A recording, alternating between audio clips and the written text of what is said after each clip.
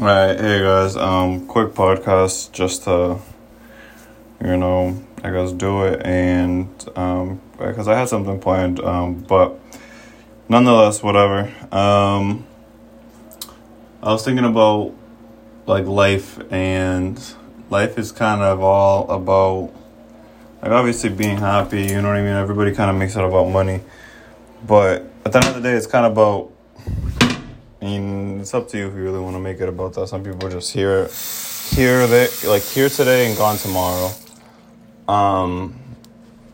But it's like kind of like what you leave behind, and that's kind of what I was thinking, like in general, when I was like figuring out my happiness and plans and goals, and about like what I want to leave behind and like what type of effect I want to leave for future generations or myself or my kids or just people around me, you know what I mean? It's kind of like your legacy. What's your legacy, And I guess felt like putting it out there, like in this discussion, like what's your legacy? What are you leaving behind?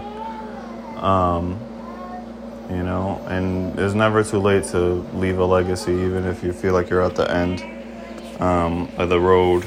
There's always something that you could do to impact others. What's your legacy? And what's your legacy, or what will be your legacy, I guess, and how will you be remembered, I guess?